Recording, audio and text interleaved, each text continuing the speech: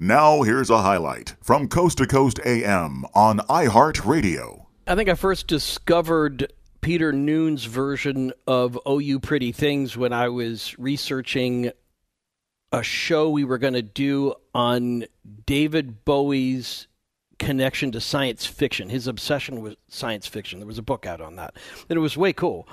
But I didn't know that. I didn't know of that song's existence until then. And since then, I've listened to it a lot. I love your version of Oh You Pretty Things, not just because it has got a little Nielsen vibe in it or a little Gilbert or Sullivan in there too, but I thought it was really cool. How did you end up working with David Bowie on that release? Okay, you have to remember, you said it earlier that England is about the size of Alabama. Right. And everybody knew everybody. We had about 4 different newspapers, weekly newspapers that dealt with the music business. So we were kind of all connected. It's hard to imagine how small the scene was and that everybody knew each other and knew where we were. And, you know, the Beatles are coming back on the 7th of September. Everybody kind of was connected somehow. That's and cool. Just to be in a group made you part of, I suppose it was a scene, a music scene. Right. And so he was this guy who was, lived in Bromley in Kent, which was near London, but he was playing in all the local places, and he was kind of like an early Peter Gabriel. He was like this oddity. Right. And he made a record, Space Oddity, and then he had a problem with his label, and he was kind of skint, and he shows up at Mickey Most's office, and he plays Mickey his songs. You know, I'm looking. You got wait till my record deal runs out, and these are the songs I'm going to record. Mickey Most is our producer and my best friend, and you know, everything. And he plays him, a song called "Right on Mother," which I recorded, and "Oh You Pretty Things," and it's all hunky dory, really. Right. And it's going to be hunky dory. And Mickey calls me and he says, "Have you ever heard of this guy David Bowie?" And I go, "Yeah, David Bowie, yeah." He says, "Well, he's here in the office," and he said, "He's got a song that I think would be good for Herman's Hermits." He said, "But it's so good, I think it should be your first single." I said, I don't really want to make a solo single. I like Herman's Hermits, I like all records. And he goes, "Nah, come over and listen to the song." So I come over to listen to the song, and David plays it on the piano. And as it was then, we walk down Wardour Street, from Oxford Street down Wardour Street. We go in the recording studio, and we record his song. Only nobody can play the piano like he did in Mickey's office.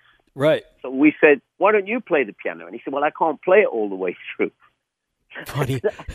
I can't play it all the way through. So Mickey says, "Well, play as far as you can, and then we'll stop, and then we'll edit. We'll do a thing called edit," which was a brand new thing. Right. And he plays it all the way through. I sing it, double track it, and that's on a Monday. And then Thursday, it's in the shops. Yeah. And it was a massive hit in England.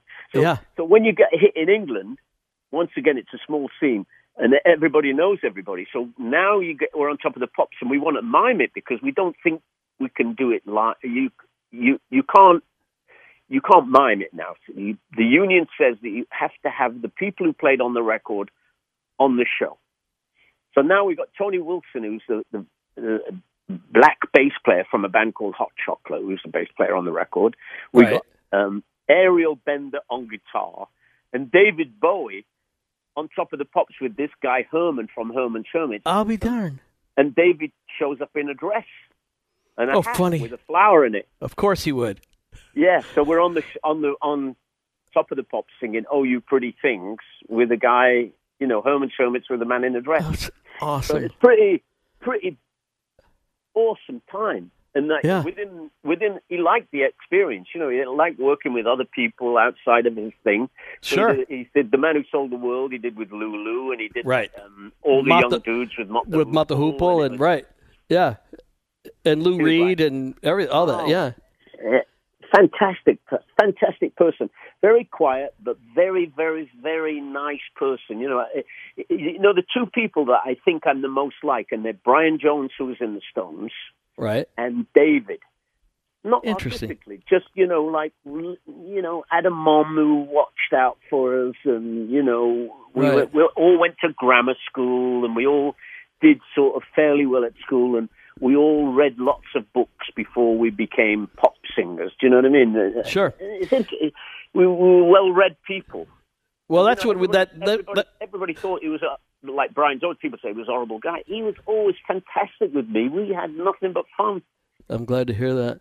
Yeah, it was interesting to David. The night we did the show on David Bowie, it was all about his obsession with science fiction and the number of books and articles and short stories he read that ended up going directly into, Hunky Dory, Spiders from Mars. I mean, it was clearly like a direct channeling he was doing.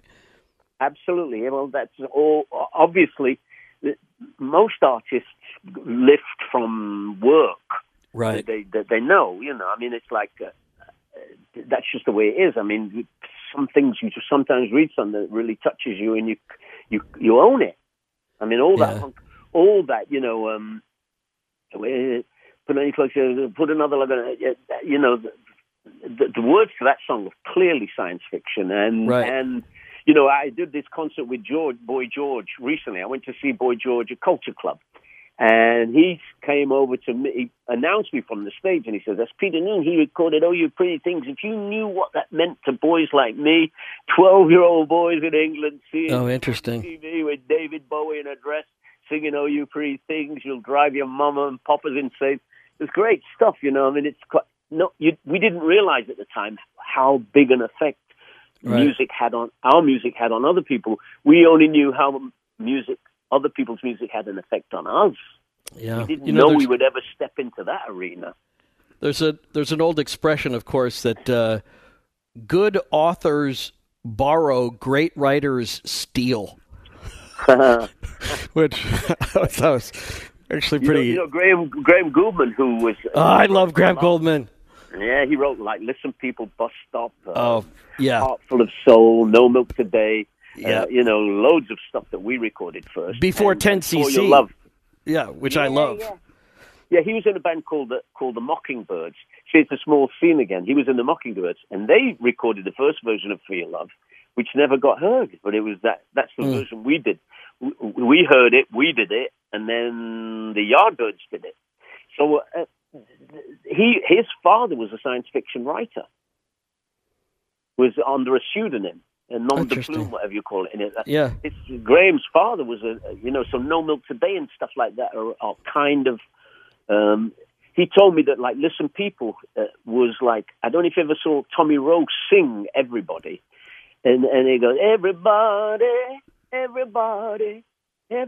got the blues, which is not like Listen People, but you can see that he went for that energy. Listen People, everybody. Right. Isn't that interesting?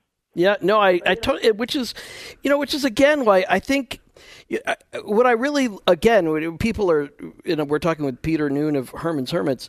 I love that joy that you had when I would see you all, especially in clips. But I mean, I'm old enough to remember seeing you sing on Ed Sullivan. But I was a little kid, but I remember it very clearly. And my mother really liked your stuff, and so it was part of our household, and we were, we'd hear it on the radio, and it was ubiquitous, and as there was for everybody else in America too.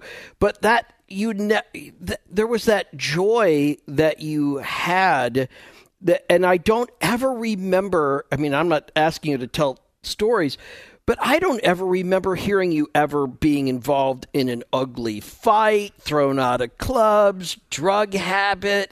You're just one of those guys who you just seem like you're so good in your skin, and you knew the business so well, and you still perform. I mean, I've watched some of your more recent stuff, and you're still having fun, and you're not conflicted about it. And there's just something marvelous about that.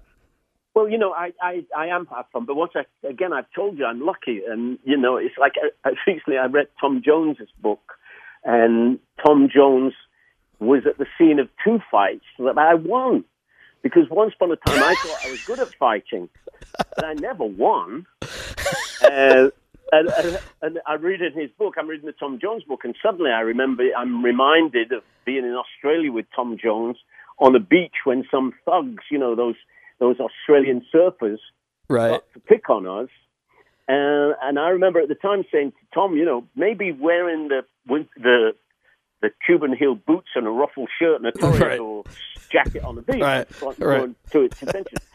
I threatened them, and they left us alone. And then another time in a pub in Shepperton, apparently in Tom's words, I chinned the guy, which means I knocked him out. Sure. I don't ever remember knocking anybody out. But I said, Tom, you were at the two fights that I won. Please don't make it sound like I'm a fighter. I love that. But, I got in trouble a lot of times, but luckily I actually got in the paper once in England for breaking into my own parents' house. I got arrested for breaking into my parents' house. I came back from an American tour, and my parents had moved. Oh, that's too funny. And you didn't know that? I knew that they lived on Chestnut Avenue in Huyton in Liverpool. And I figured when I drove up, got off the plane in London from an American tour, and I drove into Huyton, and I'd never been there before, and I figured I would be able to look through the windows and see something that I remembered. That was familiar, like a sofa. Poodles with diamante eyes that I'd won at a fair, or the Redwood collection, or my dad's Zane Grey collection, and I'm peeking through people's windows. And the police arrived, and they arrested. No, I'm okay. Yeah. Get in the car. That's too funny. But that's a good kind of arrest. He'll take that. But I mean, yeah.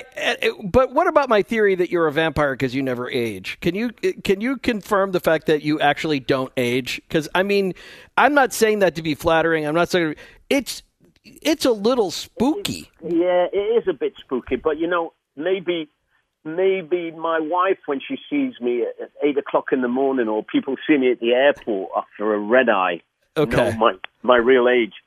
Okay. There's so much great energy in the songs that I sing. They rejuvenate me. And, when I sing I'm Into Something Good, I put myself in the studio with those boys making that record, our first ever record, and looking at each other and laughing. And when I see the Ed Sullivan Show, I look and I can remember looking at the bass player because he'd screwed up, and looking at him and laughing about it. But the audience don't know what we're laughing at. We're laughing at ourselves. It's such a great joy. And look at all these girls screaming at me. It's kind of the joy of it. And the songs. See, the songs have got kind of, that's the sort of spiritual thing. And it's in the songs. They still have this kind of magical energy.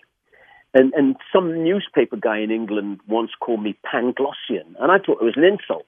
But it means, when I looked it up that night, what do you mean Panglossian? Right. How dare you? And it means like naively optimistic. Right. And I believe, it's like I've been saying to my agent for years, get busy, I only got 10 more years. Actually, recently I said to him, 11 more years. But I truly believe that I've got 10 good years still with those songs. It must be hard because of COVID and some of the other economic forces that have prevented a lot of touring, when this would have been a big time of year for you to do, summer fairs and all that. But it is interesting because I was looking at your YouTube videos, and it doesn't matter. It doesn't seem to matter to me, at least as a viewer, the size of the crowd. You're still doing it. You are still that same performer that you were at 15, and this is like your moment, and you just seem to come alive, and you're not bothered by how the songs that people are making you sing. I just love that. But all the good energy is within the songs, and people hear the song and they're happy. It makes them happy. And we finish the show. We do the same beginning. I open the show with "I'm Into Something Good," and I go straight into "Wonderful World" because they mean something to me. Right. And I think the audience pick up on that. It's not a bad thing, is it? Woke up this morning feeling fine, and then what a wonderful world. And then I've got Listen People, and I end with, near the end I do Mrs. Brown and Henry VIII. Mrs. Brown, You've Got a Lovely Daughter is a very good song to sing. It's got great energy. It's a story of a boy who goes to his girlfriend's house. Nobody did that.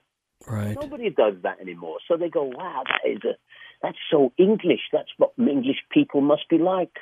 Yeah. Calling the mom Mrs. Mrs. Brown, I've brought these flowers around for your daughter, but you can have them if you want, because if she doesn't want them, she'll throw them out. It's just a great little story. It has energy and life, and it's got some drama in it. And then I've got There's a Kind of Hush all over the world, and I go, There's a Kind of Hush, and everybody in the audience goes, all over the world. Exactly. Right? So when I had an interesting question, George Carlin's nephew, a guy named Dennis, who I follow on Twitter, asked me to ask you a question. When you check into hotels, or when you did check into hotels, you obviously couldn't check in as Peter Noon because they'd be coming after you. What were some of the names that you would use in order when you tried to be anonymous or tried to avoid the crowds? We weren't that cool. We checked in on our own names. Did you really? We wanted girls to find us. Well, that's great. I'll take the volume. Well, I'll take that answer, but I know from a few baseball players and other stuff I've known, there's like an interesting collection of names they've used over the years. Yeah, I know people use Big Bill Broomsey and right. Nat King Cole and all that. We would just use our, I have a lot of names. My real name is Peter Blair Dennis Bernard Noon. So I'd probably be Peter Blair or Blair Dennis or right. Everybody knew what room I was in. Anybody who needed to find me could always find me. So another question, and then we're going to go to the phones here coming up, and everyone else is going to jam the phones, wanted to talk to Peter Noon, and I will miss my opportunity if I don't take it now. Are you on other people's records? I know there was a lot of that kind of cross-pollination you were talking about while y'all were touring, but when you started to record, do you pop up in the background, singing choruses because you were down the hallway and somebody else was recording somewhere else? Are there things that you're on that the rest of us don't know? Like what? Lots of them, but they're hard to remember. I'm on quite a few Donovan records. And are you? What would happen is that, we were not competitors. Something happened to the music business. I don't know, maybe in the 70s, I don't know, suddenly it became like this competition, like a teen idol, American Idol kind of singing competition. We didn't have any of that. Lots of, like Jimmy Page just happened to be in the studio on another project, and we said, can you come and play this? And he didn't say, oh, I want a quarter of the song. Right. Because I came up with the lick, none of that. Everybody was kind of handy. I was often at Donovan recording. I went to all the Animals recordings because Mickey Most would book them the Red Eye thing. They'd go midnight till 9 o'clock in the morning, and we'd be at the 9 o'clock till noon. And that's the way it always was. So I'm on Donovan, and I'm on an Elton John record. I'm on just people whoever was recording. I'm not on any Beatles records. They threw me out every time I went near the studio. Get rid of him. It's too funny. Listen to more Coast to Coast AM every weeknight at 1 a.m. Eastern. And go to coasttocoastam.com for more.